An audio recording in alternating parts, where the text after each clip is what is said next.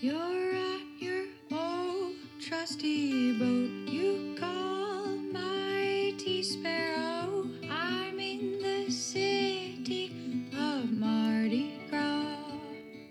Welcome to the Sailing into Oblivion podcast, where we hear stories from everyday people who do extraordinary things. I'm your host, Jerome Rand. All right, we are going to continue on with the Appalachian Trail adventure. So last time we left off, I was in West Virginia, or Virginia, in Harper's Ferry, which is sort of the honorary halfway point. Technically, mileage-wise, the halfway point's in Pennsylvania, but I don't know. It's where the ATC is and all that sort of stuff, and I don't know. It's a good spot to sort of feel like you've made it halfway. And so after being there and sort of getting some new gear, cleaning up, definitely hanging out with a lot of people, I sort of set off on my own for a little bit. People had different plans. Some people kept hiking, and I actually wanted to, because I was so close to Annapolis, take a little break and go visit some family members. And so for 3 days, I went and rented a car, headed on down, and saw my cousin Bill and his family, which he had 2 daughters that I think were about 4 and 6 maybe at the time. And I'd actually never met them. So, you know, they're my cousins, and here I am coming off the trail. I don't think I had a shaved head at that point. It had started growing back a little bit, but I had a pretty decent-sized beard. And I remember making sure to pick up a couple of little stuffed animals. They were selling shelter mice, stuffed animals. So I brought some of them to those 2, and they definitely love those. And brought like an Appalachian Trail map, the big 4-foot one and stuff. And I don't know, it was kind of cool. I think it was my first time of seeing, relatives when I was doing some sort of adventure, and to walk into a house as that person was pretty cool. I don't know exactly what they thought about it, but it definitely felt pretty neat to sort of be that guy, and had a great time, ate tons of food. Boy, I could have probably stayed there for a long time, but I knew I didn't want to take any more time than I actually really needed, because those breaks on the trail will sort of throw off your rhythm quite a bit, and you can go from hiking 28 miles a day for a while, take like a 3-day break, and then all of a sudden trying to get 15 miles is a struggle. So trying to hold on to that momentum was pretty important to me, or else I definitely would have stayed a lot longer. But I was also on the cusp of, when I returned back to the trail, I was on the cusp of this cool thing it's basically the 4-state challenge. And between the very end of Virginia, there's only a few miles in West Virginia, and then I think like maybe 30 miles or so, 35 miles, 40 miles maybe in Maryland, and then you get to Pennsylvania. So the challenge is basically to walk that whole stretch in one shot, so that you're covering 4 states, or touching 4 states, I should say. And I thought about it for a long time, because I had done a couple of 30-mile days by then, super in shape, feeling really good, and it's mostly flat, easy trail at that point. The south is pretty hilly and nasty, and then it sort of tapers off and flattens out in the middle, and then you get back up, once you get up into New Jersey, New York, and then it starts getting bigger and bigger and bigger. But at that point, I don't know, I was sort of feeling like Virginia, we had picked up speed so much in that state that I was kind of feeling a little bit worried that the trail was going to end too fast, and suddenly it was going to be over, and I wanted to enjoy it, and I wanted to sort of savor the time that I had on the trail. And I think a lot of people sort of get into that mode where they sort of, if they're really enjoying themselves, they realize that it's a once in a lifetime thing. You can never hike the AT for the first time ever again, and you do it a second, third time, whatever, it's still never going to be the same. So I sort of flipped the challenge on its head, and I wanted to camp in every single state along that way. So that meant a couple really easy days where I didn't hike very, very far at all. But I ended up doing my first night hike in Maryland, and it was a big supermoon. Beautiful night. The weather's good. It's not cold or anything like that. And I just remember getting up on this ridgeline, and there's this old sort of camp lookout spot up in Maryland. I'll try and find what that name of it was. It sort of looks out over these cliffs. It's really, really cool. And there was a caretaker there.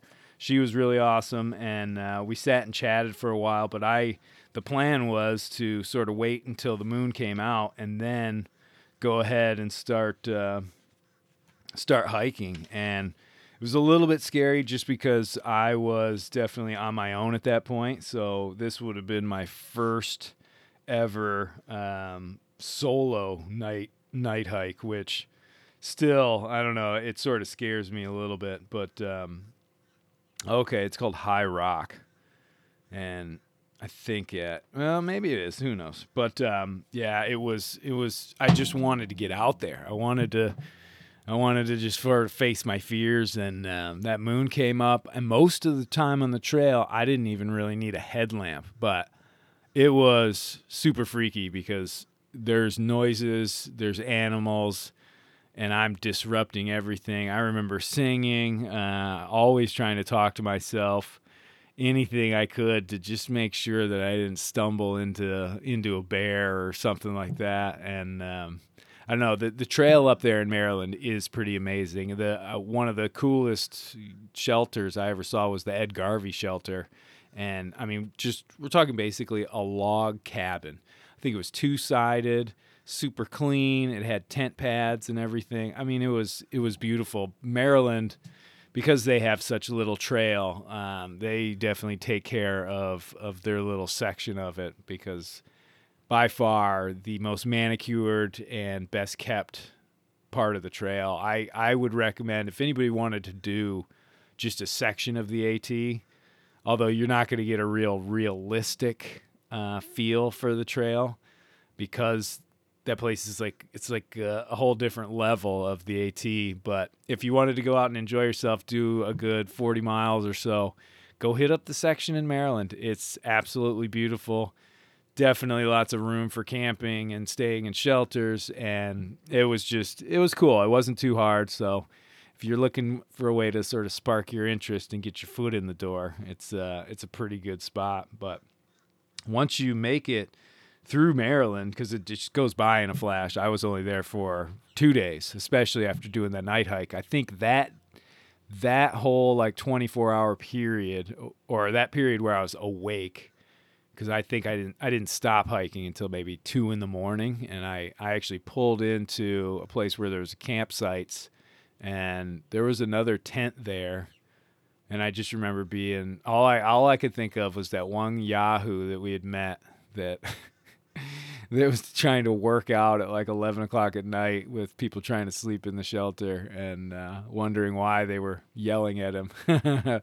I didn't want to be that guy. That's what I'm saying. And so I tried to be as quiet as humanly possible, made sure I really, didn't tried to just stealth it out. And I think when I got up in the morning, the tent was still there.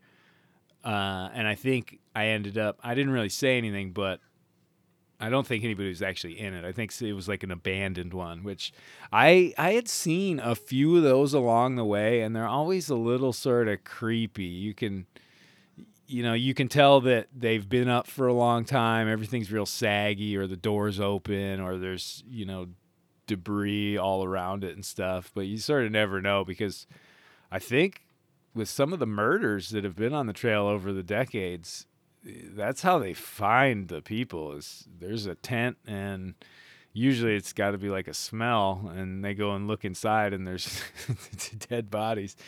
Not that that happens very often. Statistically, they say that if you draw a 2,000-mile line anywhere in America, you're gonna find more murder cases on that line than on the AT. So that's my caveat there. That's not the right word. That's my excuse, my rationalization. There we go. But Maryland was just cool, and the fact that you are chalking up more and more states, and all of a sudden it's as if you begin this trail, you get through your first states, and you're just throttling, putting the gas on a little bit, and then you hit Virginia and you go like full throttle because you're getting in shape and you're just flying down the trail.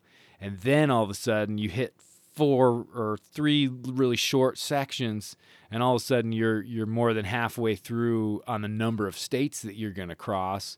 That's when, for me, it was sort of a little bit of a panic mode of like, oh my gosh, no, this is going too fast. I got to slow down. But one of the problems that I had was I really sort of enjoyed the hiking, and I didn't ever want to pull into camp at 2:00 in the afternoon and sit around for the next, 8 hours, because I usually didn't go to sleep until, 10, 11 at night. And so I would just sort of keep going, and you can only hike so slow, really. But I definitely would take a lot more breaks, and whenever there were sort of scenic overlooks and viewpoints and things like that, I was definitely taking advantage of those a whole lot more, just to sort of add to each day and everything. But I also, I don't know, there's something. It's such a weird comparison, because part of you is saying, man, I love making all these miles. This is great. I want to do like 28. I want to do 30 tomorrow. And then the other part of you is going, wow, this is going by too fast. I got to figure out how to slow it down. So you have this sort of internal battle going on. But once I did get into Pennsylvania, then, in the beginning, it's pretty flat. And I actually had my biggest day ever on the trail. That must have been like May 7th, where I ended up doing 40 miles in one day. And I absolutely wrecked my feet. Now, this is a section super crazy flat. It's right in the beginning of Pennsylvania. I forget what, let me look and see what little towns you go by. But it's like farmland. It's super, super easy. And when you get to the end of that little 40-mile section, I think is where you cross like I-80, I-11, all these interstates and stuff. And once you get across them, I think it might be like Boiling Springs or something like that you go through. But it's all of a sudden there's hotels and motels, so you're sort of gunning, or at least I was gunning just to get back off the trail and get to another hotel. And I literally, my feet hurt so bad by the end of that. I could barely get up and walk around in the hotel room. So my legs could handle the miles, but my feet they were just burning up. I mean, so tender. I could not believe it. And there was one little section, I know I was getting sort of delirious, because towards the end of the day, maybe 36, 37 miles in, I'm getting close, and I stopped, took a little break, and I had passed this really old, sort of abandoned little cemetery, and passed by that a mile. And then I take my break, and I got up, and I'm walking, and I pass the cemetery, but it's on the other side, and I don't really think too much of it. But then all of a sudden, I sort of stop, and I'm like, wait a minute. And I luckily had taken a picture of the cemetery when I was going the other way, and realized that it was the exact same one. That's how sort of loopy I was in the head. And I was so glad, because I barely saw anybody on the trail at that point, and I probably would have just kept going and going and going, and wondering why the little town was never showing up.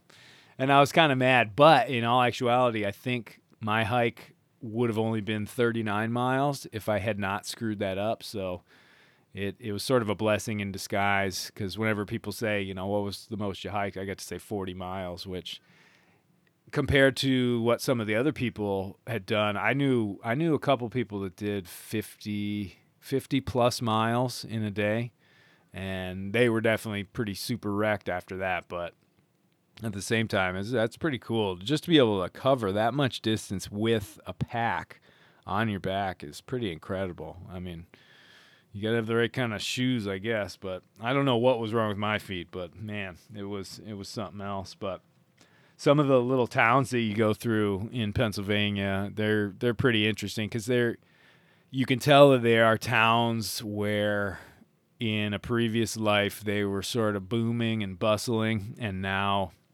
they're definitely on the downside. I mean, boarded up storefronts.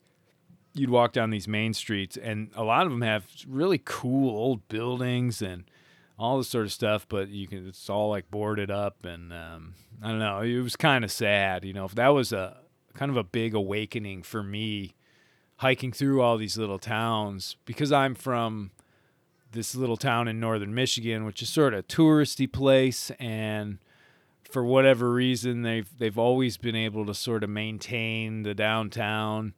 And even when Walmart and Home Depot and all those things came in, it never really affected the downtown too much. I mean, obviously there's one or two spots, but for the most part, you would think that little town is thriving. But what I got to witness along the trail was places that, were in pretty rough times. And again, this is 2012, so obviously pre-pandemic and stuff. I can't even imagine what those things are going through right now, but I don't know. It was crazy. Pennsylvania was definitely neat, and there's one place that you get to.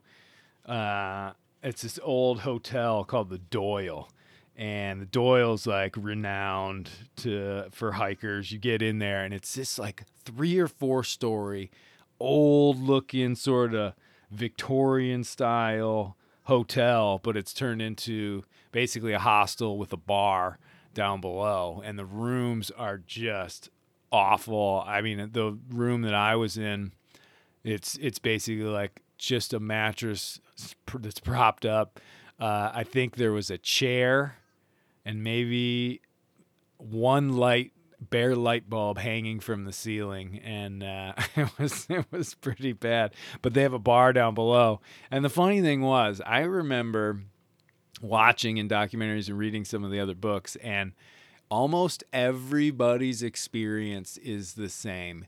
There's some locals that hang out in that bar, because it's probably one of the only bars in this little town, but yeah, they always just give a whole bunch of flack to the hikers, not being mean, but talking about bears and, all that sort of stuff, and just sort of being real rude, because, hikers come off that trail, and if you make eye contact with anybody, you just sit there and talk, because you haven't talked to anybody in so long. And so hikers are sort of typically pretty friendly when they come in, and outgoing more so than normal. But so you saddle up to the bar and you're like, "Hey guys, how's it going?" And they're like, "You seen any bears?"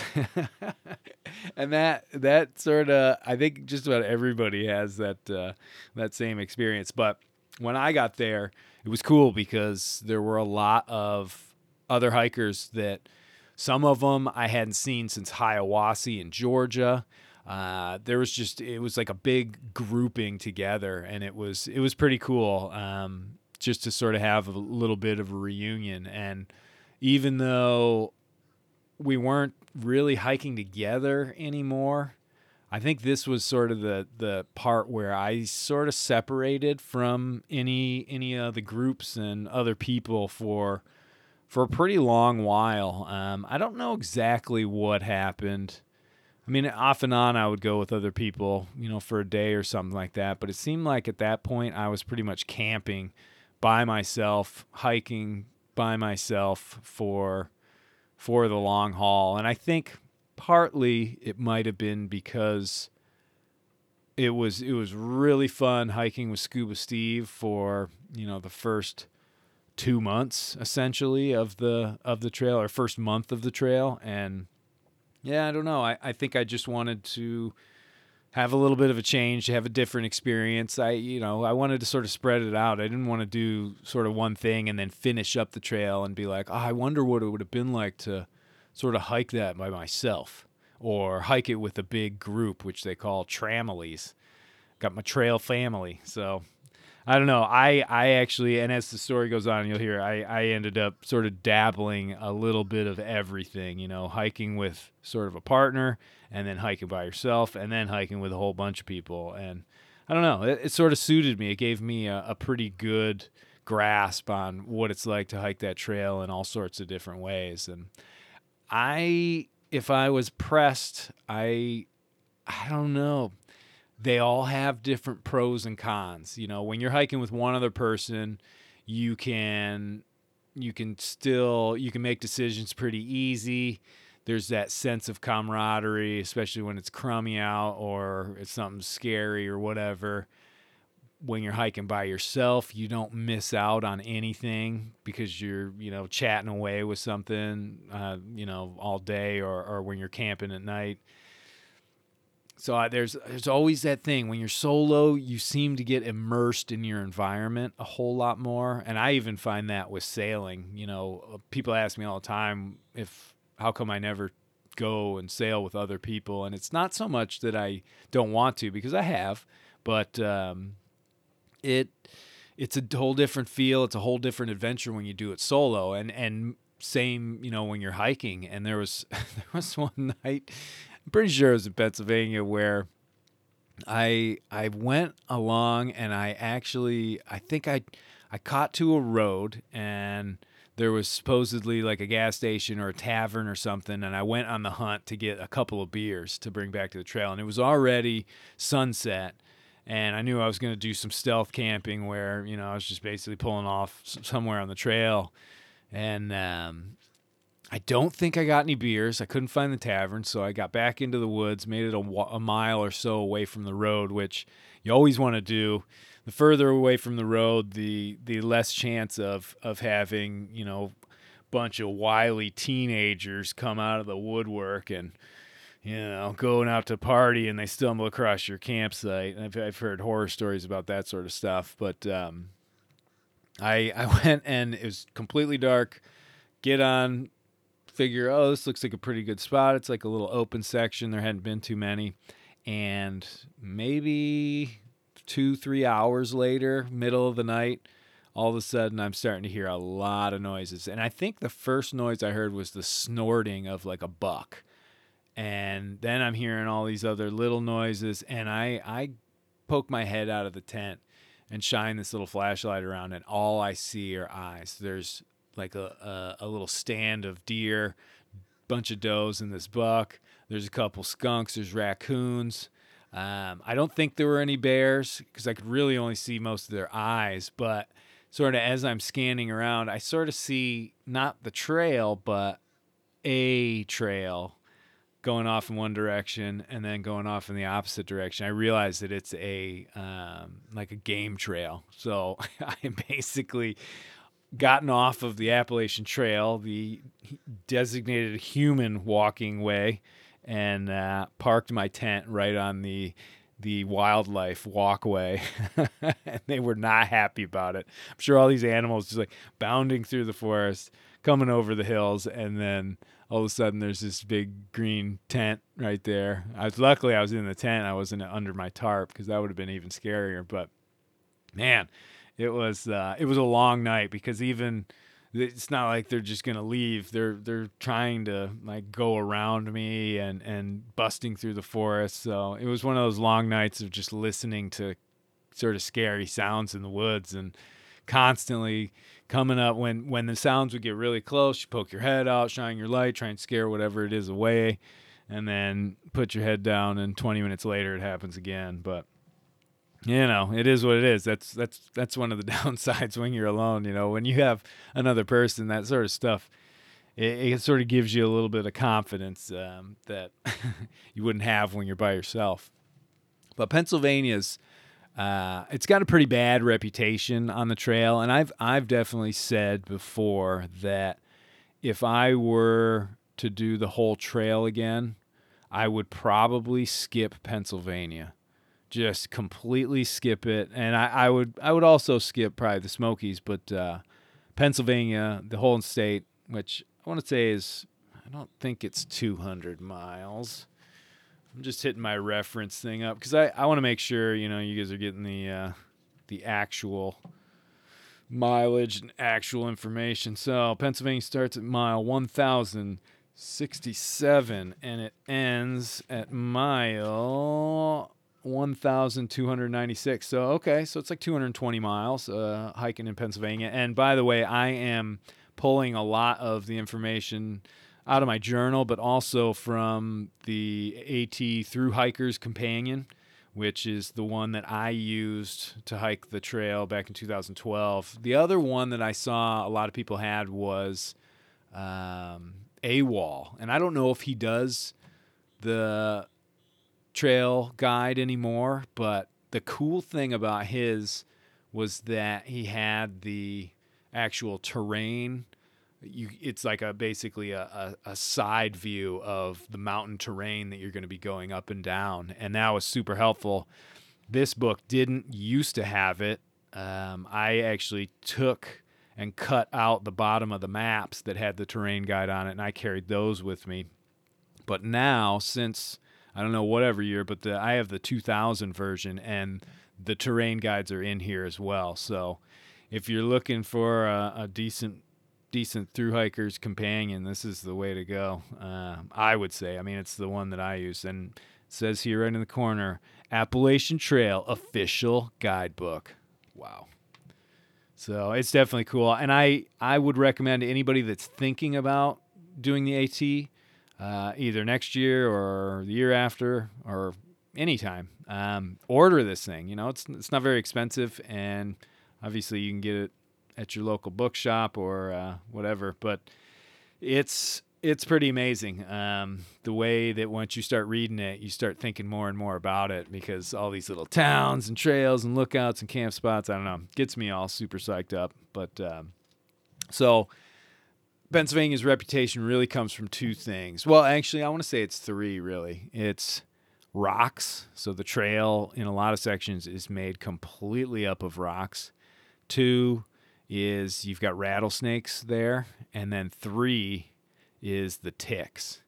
You're really getting into tick country, Lyme disease, all that sort of stuff by the time you get in Pennsylvania.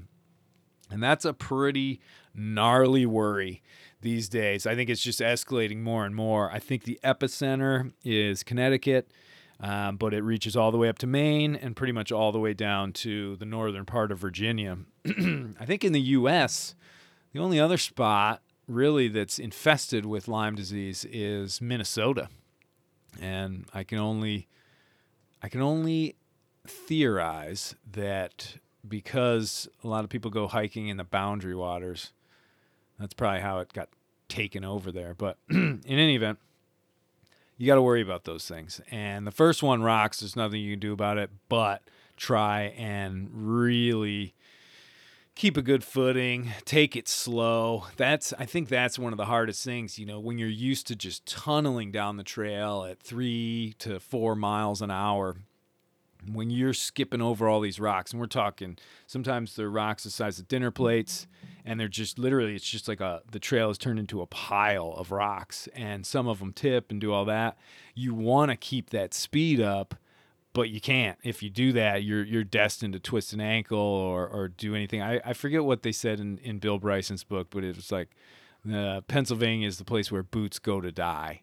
And you definitely destroy your shoes.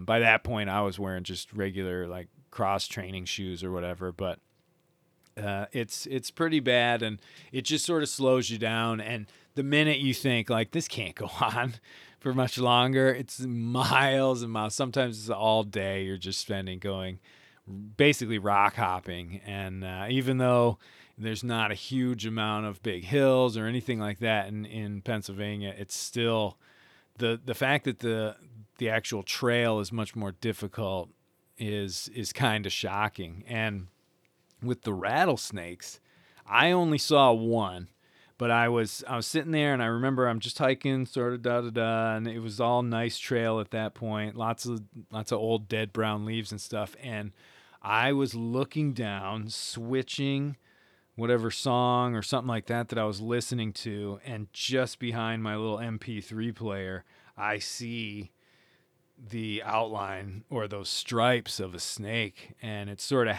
it's laying across the trail. I still to this day don't even know if it was dead or alive. Figured I just wasn't going to mess with it, because really, I mean, when you're alone, again, if you're solo, you push your luck on something like that, and you're alone. I mean, if a rattlesnake bites you, I don't even know how far you'd be able to make it before the venom takes its toll, and you no longer can keep moving. But or even if that's the case. But in any event, I was really glad, because I could have just walked right past it or stepped on it or whatever, but half of it was covered in leaves or whatever, and then the other half was exposed along the trail, and it was thick. I mean, this thing was big, and I just thought to myself, holy smokes. But luckily, you know, from what I'm told, if you get pretty close, they can sense you coming from a lot further away than you'll ever see them, because they're feeling the vibrations and all that sort of stuff. So they'll start hitting that rattle pretty hard if they feel like they're being approached upon. But that was my only rattlesnake incident on the whole trail. So, but supposedly they're there, and you're climbing around on the rocks. I mean, you always just want to make sure you watch where you're gonna sit and take a little afternoon lunch break, I suppose. But the worst one for me, at least, was the ticks. The ticks, and deer ticks that carry Lyme disease are so small before they've bitten into you and have engorged on the blood of their host. They're like as tiny as a grain of sand, and you got to remember, you are filthy. So there's dirt and dirt particles all over your skin, your arms, your body, your legs. It's halfway impossible. You know, they say, oh, make sure you do a tick check. Well, the only way you're going to see one of these ticks is if it's fully engorged and it's already pretty much done all the damage it's going to do. Now, not all of these carry Lyme disease, so if you find one, the smart thing to do is basically go and either draw a little circle around it, or somehow remember exactly where it bit you, so that you just keep an eye on it and make sure you don't get that bullseye sort of rash around it, because if you do, then immediately to the hospital. The sooner you get it treated, the easier it is to deal with it, because I think if it's left untreated, it can literally do one of 1,000 things to you, including kill you. So Lyme disease is definitely a pretty scary one. But I was encountering wood ticks, which are those little burgundy colored mini tanks, and man, they were everywhere. I remember going up Lehigh Gap, which you cross this highway, and then it's sort of a rock scramble, like maybe 1,000 feet or so, and you're right next to this old zinc mill. This is all near Palmerton, and the whole thing is a super fun site because of all the pollution from the zinc smelt. And so there's not a lot of trees. There's definitely a lot growing now, but you can tell that it's been pretty ravaged. And some of the hillsides that are around the area are completely barren. But as I was walking the trail, I mean, you see this just rusted out old school industry that looks like it belonged in 1910 and not in 2012. But as you're walking, it's mostly tall grass, and on the grass, I'm not kidding you at all, almost, I'd say, every foot or two, there was another tick just sitting there. And these are like the size of, like, I don't want to say a thumbtack, a little smaller, maybe half the size of one of those flat thumbtacks. But if you look at them really close, so they hang out on the end of the blade of grass, and their arms are reaching out. And I don't know what they sense. They must sense your body heat or something, but they're just sitting there and they're holding their little mittens out because if they can even just get brushed on, then they cling right onto you. And it's kind of like they're asking you for a big hug, like, oh, hey, hug me. And you're just walking through this basically gauntlet of these things. And I was wearing gaiters, which were almost knee high, and they were covered with a chemical spray called permethrin, I believe.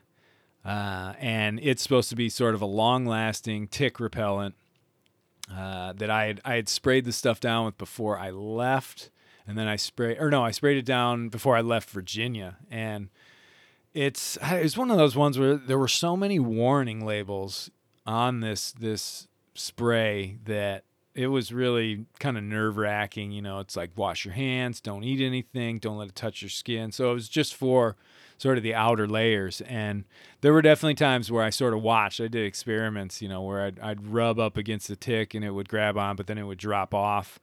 But if they ever got on my leg, then they were crawling right up. And believe it or not, to my own knowledge, I don't think I ever had to pull a tick off of my body. Now, that doesn't mean I didn't have one, because I wasn't really doing much of a tick check. I mean, typically I would, at night when I'm in my sleeping bag or whatever, I kind of try and run my hands over as much of my body as I can just to feel and make sure I'm not all of a sudden like, oh, got one. Because when I've been camping up in Minnesota, up in Boundary Waters, holy cow, me and a bunch of buddies camped on what we called Tick Island one time, and we're out canoeing. We were up there for like 2 weeks. We get to this one island and loving it. Like, we're thinking, oh, this is going to be great. We don't have to hang our food. It's a small little island. And a buddy of mine takes his shirt off and like, boom, boom, boom. He's got 3 ticks on him.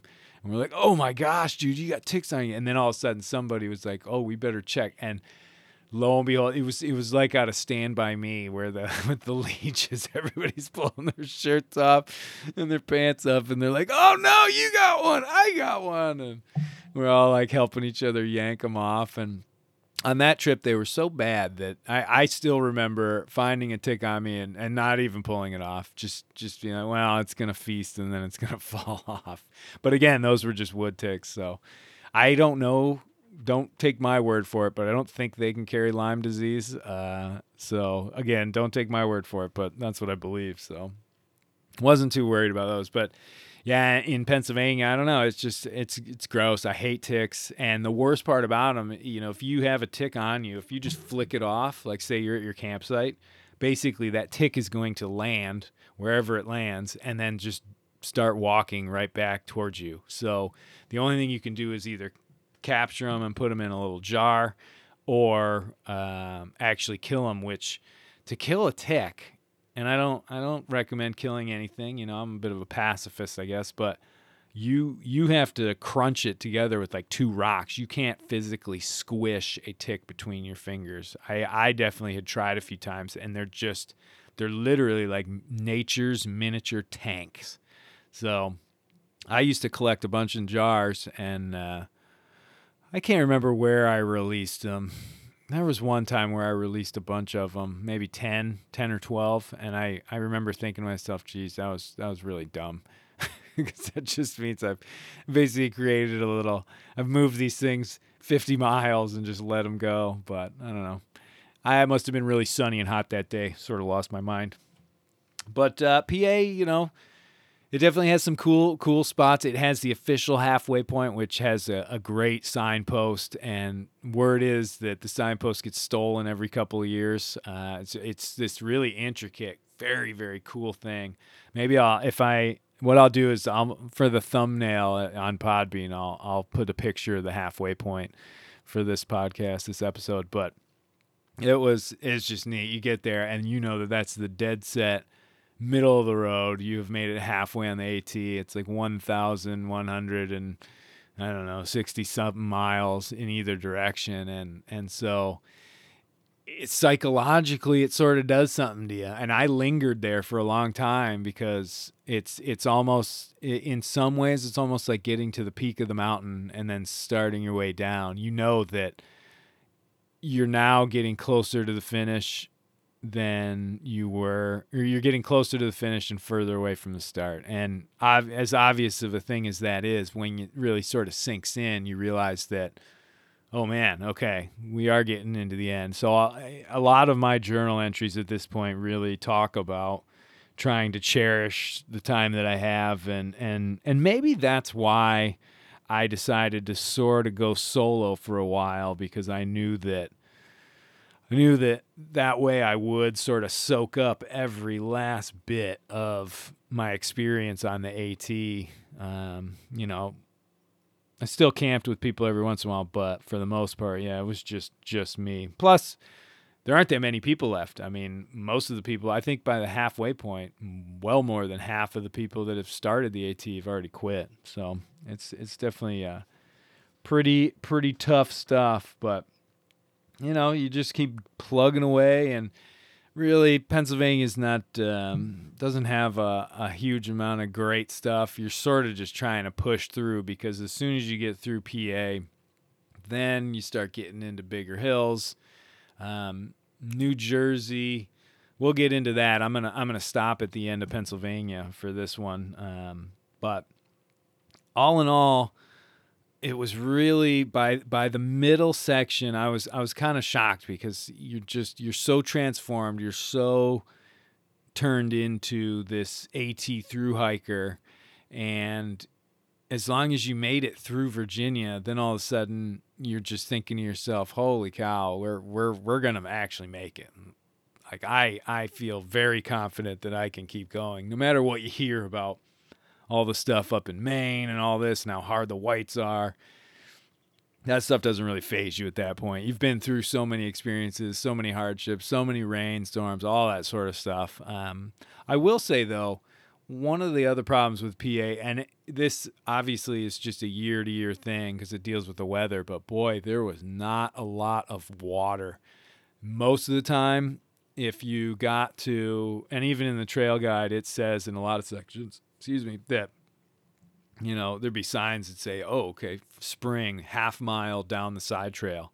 And then you get to that, and it would say, if this spring is dry, go another half mile. And sometimes you're going 3 miles round trip just to be able to take a break from water. And in the beginning, back in the South, the deep South, you're walking over a stream every 20 minutes, it seems. So water's just never really a thought. And then all of a sudden it became very scarce. And again, we had a really dry year, not excessively dry by any means, but in the midsection, in I guess it would have been May. Yeah, it would have been sometime May when I was there. It was hot, it was dry, and there was just not a lot. So, and there's a lot of sections in Pennsylvania where you actually can't drink the water because it's so polluted in certain areas, like that Superfund site. I mean, not going to exactly go digging around trying to drink Superfund water. But yeah, I don't know. It was pretty cool, and I think the best part of Pennsylvania is when you actually leave it. No, it was pretty beautiful, and besides the rocks and the ticks and all that sort of stuff, it's just another chunk of the trail. But once you get to that halfway point, holy smokes, it's pretty crazy. Oh man. And I for whatever reason, I passed the when you get to that halfway point, I passed by, oh man, it's something furnace. Where is it? Let me get that name for you. So for to celebrate the halfway point, they do what's called the half-gallon challenge. I'm sure if you know anything about the AT, you know about it. But basically, at this one little, I think it's like a state park or something like that. There's a little sort of general store, and God, it's at something Pine Grove Forest, I believe, is what it's called. Let's see. I'm gonna find it because I definitely don't want to give anybody any bad information. Well, who knows? But In any event, there's a furnace there, an old one where they used to smelt stuff. There's a general store, and that's where you get a half gallon of ice cream and see if you can eat it. And most AT hikers, I think, just plow right through it, no big deal. But for whatever dumb reason, I decided, or the stars aligned, and I went through there on a Sunday, and so the place was closed, and I never got to do it. But I wasn't too worried. I ate so many pints of Ben and Jerry's ice cream along that trail. I didn't need to prove that I could eat a whole half gallon at any point. But so PA came and went, and then I was off into the world of the bears. But we're gonna get into that on the next one. So I'm gonna probably do sort of the New England states. So New Jersey, New York, Connecticut, Massachusetts, and then we'll get into doing the last big states where the mountains get really tall. So keep these installments coming, and hopefully we'll get some more interviews going. I've been trying. It's so crazy. I've got all these people that I want to interview down here, but whenever I bring it up, they seem to want to sort of shy away and not do it. But we'll see. Hopefully I'll be able to sort of goat some of these guys in, because they've all got such incredible stories that it's just absolutely amazing to sit down with these fellow sailors and just hear how they went from that transition of, I've got a 9-to-5 job. I don't really like it. I'm going to get a sailboat and start cruising around and see this world. So hopefully we'll be bringing you some more stuff like that. But we'll continue on with the AT stories and really get into the thick of it when we get into Jersey and further north, because it definitely starts to get pretty interesting and some more challenges and things like that. This middle section is definitely, it was a bit strange. Just being out there was, I don't want to say you were sort of zombie-like, but all that time in Virginia with sort of the rolling Blue Ridge Mountains, you sort of get lulled into this hypnotic zone, and then all of a sudden you're hopping through all these different states and you don't really know what's going on. And sort of, I think by the end of PA, I started to want to not like schedule the rest of the hike by any means, but kind of focus in and I don't know, step back, take a big look at the rest of my time that I had out there and make sure that I was using it wisely and doing it the way that I really wanted to do it. And instead of the planning I did before I got on the trail, because I didn't know anything about it, now I'm sort of a seasoned hiker and I'm looking at, another 1,000 miles, how I want to handle it, what I want to do. So it's sort of, I thought of the whole midsection PA section as a bit of a transformation and a transition from newbie hiker to experienced through hiker, with still a good 1,000 miles of trail left to do. So very, very cool. But ye be warned, there is a bunch of rocks, bunch of snakes, bunch of ticks, and some of the worst flea bag hotels ever. Though I will give a shout out to one in particular, and this was at a place called Wind Gap in Pennsylvania, and I pulled in there. It was raining, and I got to this place, and literally it looked like there was a junkyard out front. You didn't even know if this place was open. And I went in, and I believe it was $25 a night for the room. I got in the room, and I don't think they were blood stains, but they sort of looked like it. There's duct tape patches all over the walls. It smelled awful. I loved it because I was coming out of the filthy forest and I was disgusting, and any room is a palace when you come off the AT. But I took tons of pictures of this place, and still to this day when I see them, I can picture myself being in that room and just thinking of, oh my gosh, holy cow, this is pretty dingy. So there is a lot of local color when you get to PA, and the people are nice. Besides those old surly, the old surly guys at the bar I think that's in Duncannon. But all in all, PA was great, and we'll continue on in the next week or so with the rest of the trail. All right. Hey, everybody. Thanks for listening. And if you enjoy the podcast and want to support it, just go to podbean.com and you can become a patron and keep the show on the air. Also, if you like the music at the beginning, the album is called Deep Teal, and the artist is Adrian Edson. It's available on Amazon Music. And if you want the full story of the trip around the world, the book, the Kindle book, and the audiobook can all be found on Amazon.com. Sailing into Oblivion, the solo nonstop voyage of the mighty Sparrow. Fair winds and following seas.